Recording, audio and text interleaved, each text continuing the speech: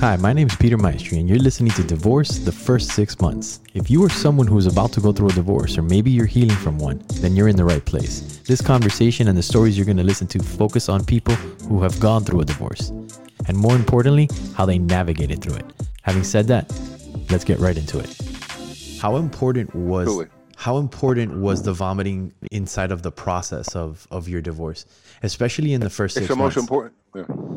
It's the most important thing for anything. First 6 months, next 6 months, the rest of your life, from day one till now. We're creatures of language. We're creatures of conversation. Human beings are such creatures of story. Like, we talk so much in our heads that even when we're sleeping, our heads are still talking. Like this, like you're dreaming. Yeah. Language is it. Like whether somebody understands that conceptually, ontologically, really like get to like, wow. Birds fly and they're in the air. Fish swim, they're in the water. Human beings live and we're in language. Like, you take a human being out of language, they go crazy. Yeah. Or you introduce a different language to a human being, they go nuts. And there's a lot of training programs on that. I mean, you know some of them. I could give names left and right of different programs. I know I addressed it really well in the book, Being Trainable, how to break that up and give yourself access to creating new language for yourself in your life. Which, by the way, a real quick plug, the book Being Trainable, you can get it on Amazon.com. It's an amazing book. It's a book that Louis Morrow wrote and that I applied in my divorce, and it really helped. It helped my first 6 months. It got me a podcast and where I'm at right now. So if you haven't, check out Amazon.com, Louis Morrow, Being Trainable. I'm sorry. And now back to our regular programming. Now back to our regular scheduled program. So that's officially, by the way, the first commercial ever that I've done on this podcast. Oh, thank you. I'm honored. So yeah, man, you have to. It goes back to education. So somebody says, "How do you know to check yourself?" Well, took training. Check myself. Took training to really get that who I am is who I say I am, and who I say I am, I'm not stuck with. People stuck with what they say. It's like, right, I got it. Yeah. You get to actually choose what you're stuck in. Wait, say more about that. Well, if you're going to suffer, was it Carrie Fisher? Best line ever. Carrie Fisher, Princess Leia, Star Wars, for those of you that are Star Wars fans, which, by the way, I never even saw one Star Wars movie in full to date. So I'm not like the Star Wars guy, right? Yeah. But I remember this line. She goes, because she had some major drug issues. Alcoholism, I think it was, and she recovered, and she was a phenomenal human being. And she said this line. She goes, "Turn pain into art." It's a beautiful line. Yeah. So every single person out there could actually tell their story, write their story, share their story, and that was getting around third base. By the way, that's why I used the father thing distinction at second base, because what really ultimately starts to free a person up is when they complete their stories in some shape or form. I try, me, I like to write, produce movies and things like that. So perform or whatever, and anything from business to entertainment. Entertainment is business. So writing it out is a way to get it out, and then, okay, I just wrote this story out. Okay, what I want is not that story. Why am I repeating that story?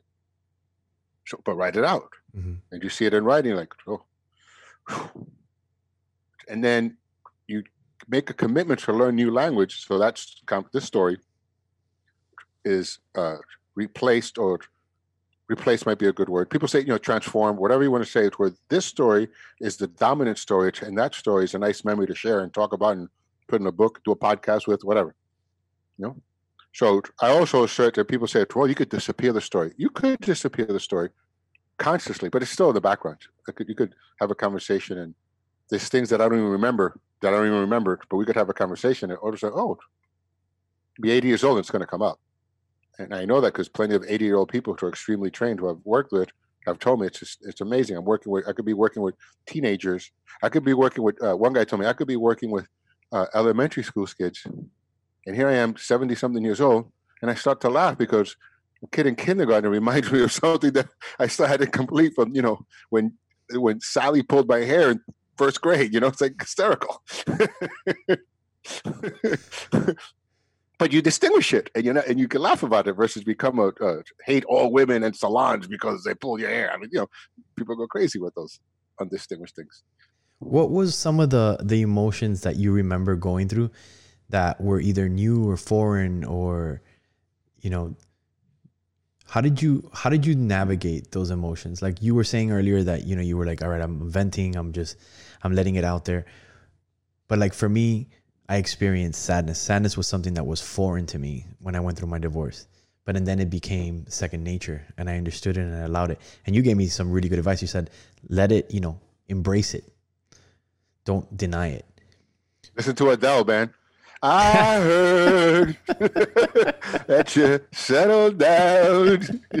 And what she's really saying is, you mean you found another woman? I'll kill you. That's not what she meant. She turned pain into art. She turned pain into art for sure. $100 million later, 21 years old, or whatever. I don't know, 21 million albums sold or whatever. There you go.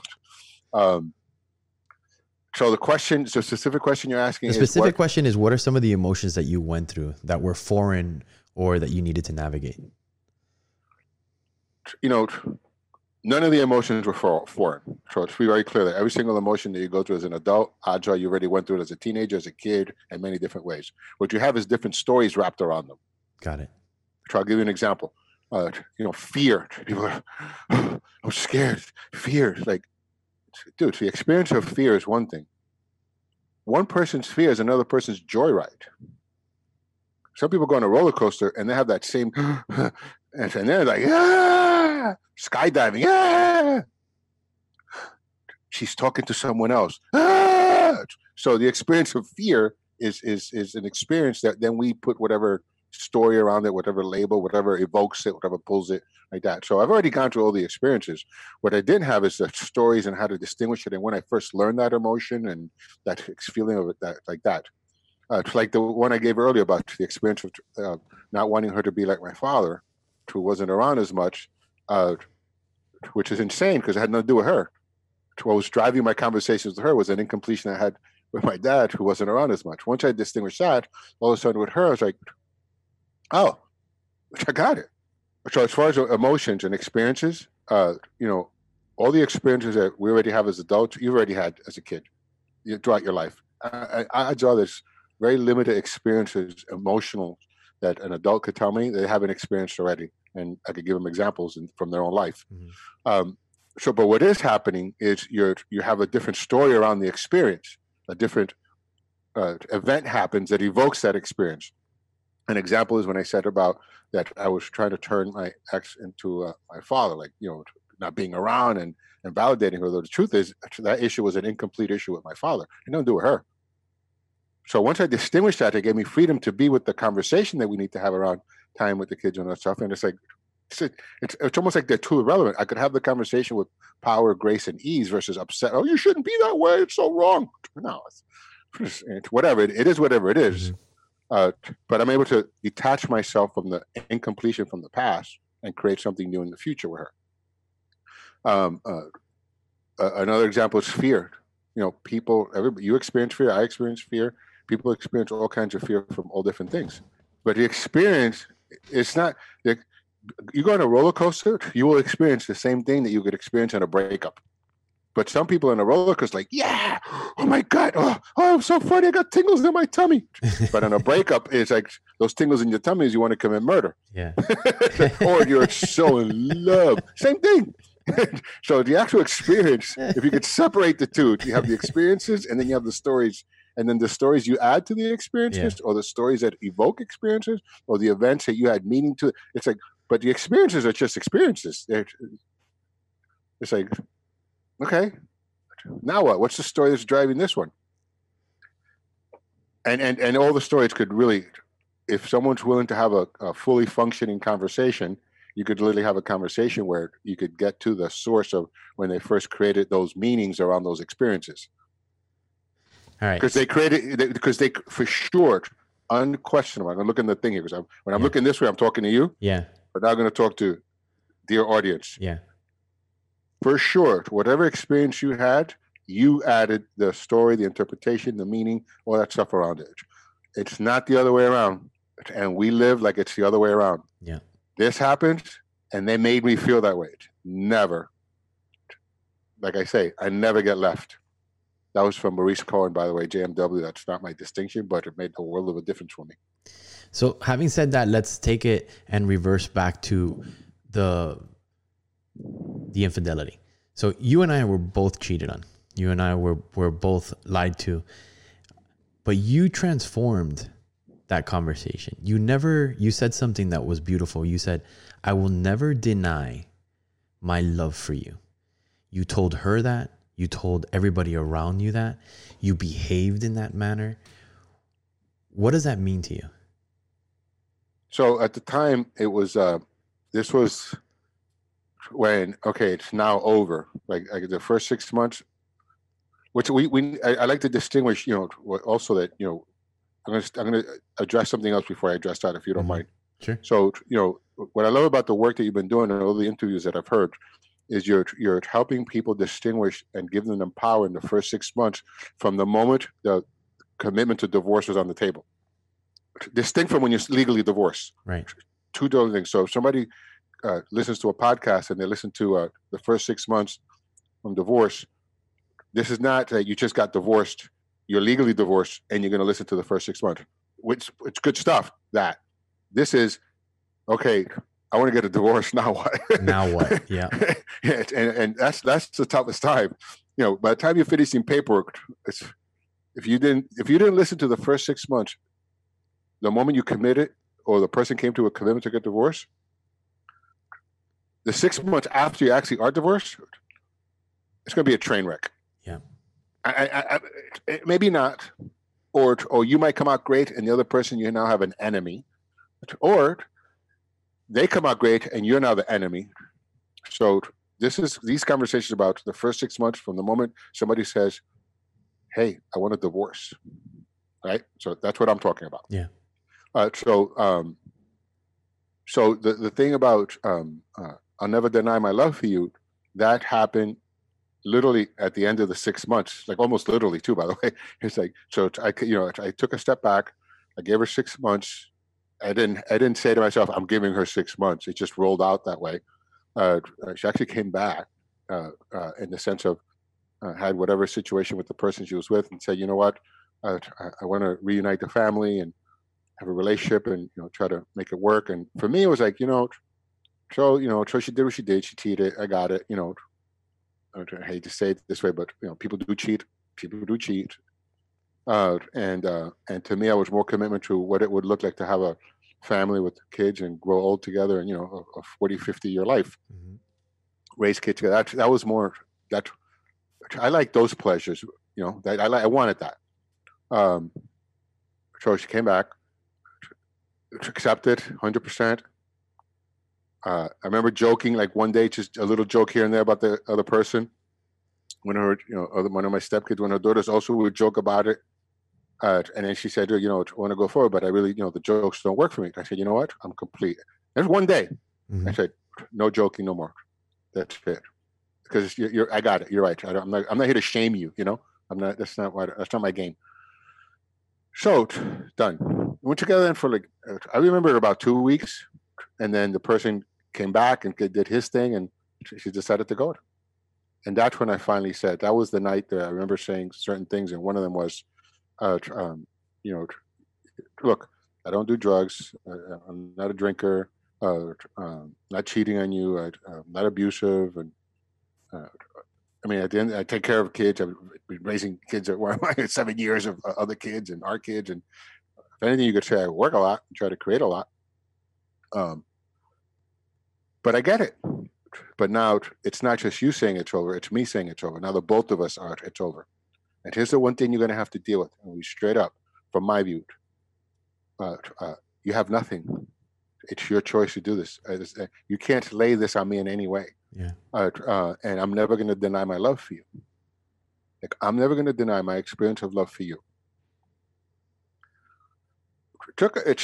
My ex is, I think she's really smart. So about 2 years later, she comes back and she goes, I finally got what you meant by that. But when you said you're not going to deny my love for me, it wasn't like, at first I was like, I'm so awesome. He's never going to deny his love for me. like my proclamation, like, oh, look. I go, you're not going to get angry, upset, or hold any hate and deny yourself the experience of love for me or anybody else. It could have been anything. And I said, yeah, exactly. It could have been a tree. It actually was a tree when I created that distinction. Literally, what do you mean? It was like literally a tree? It was a tree. I was at a coffee shop and I was sitting there. I was like, because I knew every time something came up, I have to distinguish something, what's incomplete. Yeah. And I had this overwhelming experience of, I love her, I miss her, want to be with her. You know, that thing that we have for the partners in our lives, right, audience? Everybody's got that guy or that girl or whatever people. It's like, oh, I love them so much. Oh my God, can't be without you. Right? So I had that experience and I was like, okay, here it comes. It's coming up. So I went outside. And I was on State Street in Santa Barbara, where the pier's over here and the upstate's over there. You could see the ocean. And there was this tree that I always used to hang on and put my hand on. And I leaned on the tree and I went like this. And I was like, looked at the tree and I was like, I just fell in love with the tree. And then I fell in love with, I just transferred that experience of love, poof, right open to like the world, like the universe. I literally felt like my hands went like this and grabbed the planet and touched on the other side. It's like that massive. Because I refuse to deny my experience of love, no matter what she did or didn't do. So if she did something or I thought of her and I experienced love, I enjoyed it. Versus I find people, well, if they love their exes, so they go, you're not supposed to love them, you're supposed to hate them. Yeah. Or go drink or go smoke a bone or whatever people do to not experience that. It's wrong to experience love. No, they start invalidating all the bad things. They start invalidating all the great things that they had in their relationship, which is stupid. They do it, by the way, they do it with jobs. Yeah. Person to work at a company, they'll leave the company and then they start invalidating their bosses, their employees, their experience. Versus, dude, you had a great time there, man. You learned a lot. Time to move on. Okay, great. But you learned a lot. You can't, it wasn't all so bad. Yeah. You know, and by the way, I'm not talking about abusive relations where it's like all violent and, or in some kind of psychosis where it's like you're getting beat 99% of the time. But he brought me cookies one day, or she took me out one day. Like, there's many examples of that. I'm saying the experience of love, it's a beautiful experience. Why in the world would I deny my experience of love for her, for someone I guess people might think I don't like, or anybody, anything? It's a beautiful thing. This conversation started because someone challenged me to be vulnerable. So I'm challenging you. Share yourself and your story. Be courageous. Be vulnerable. It makes a difference.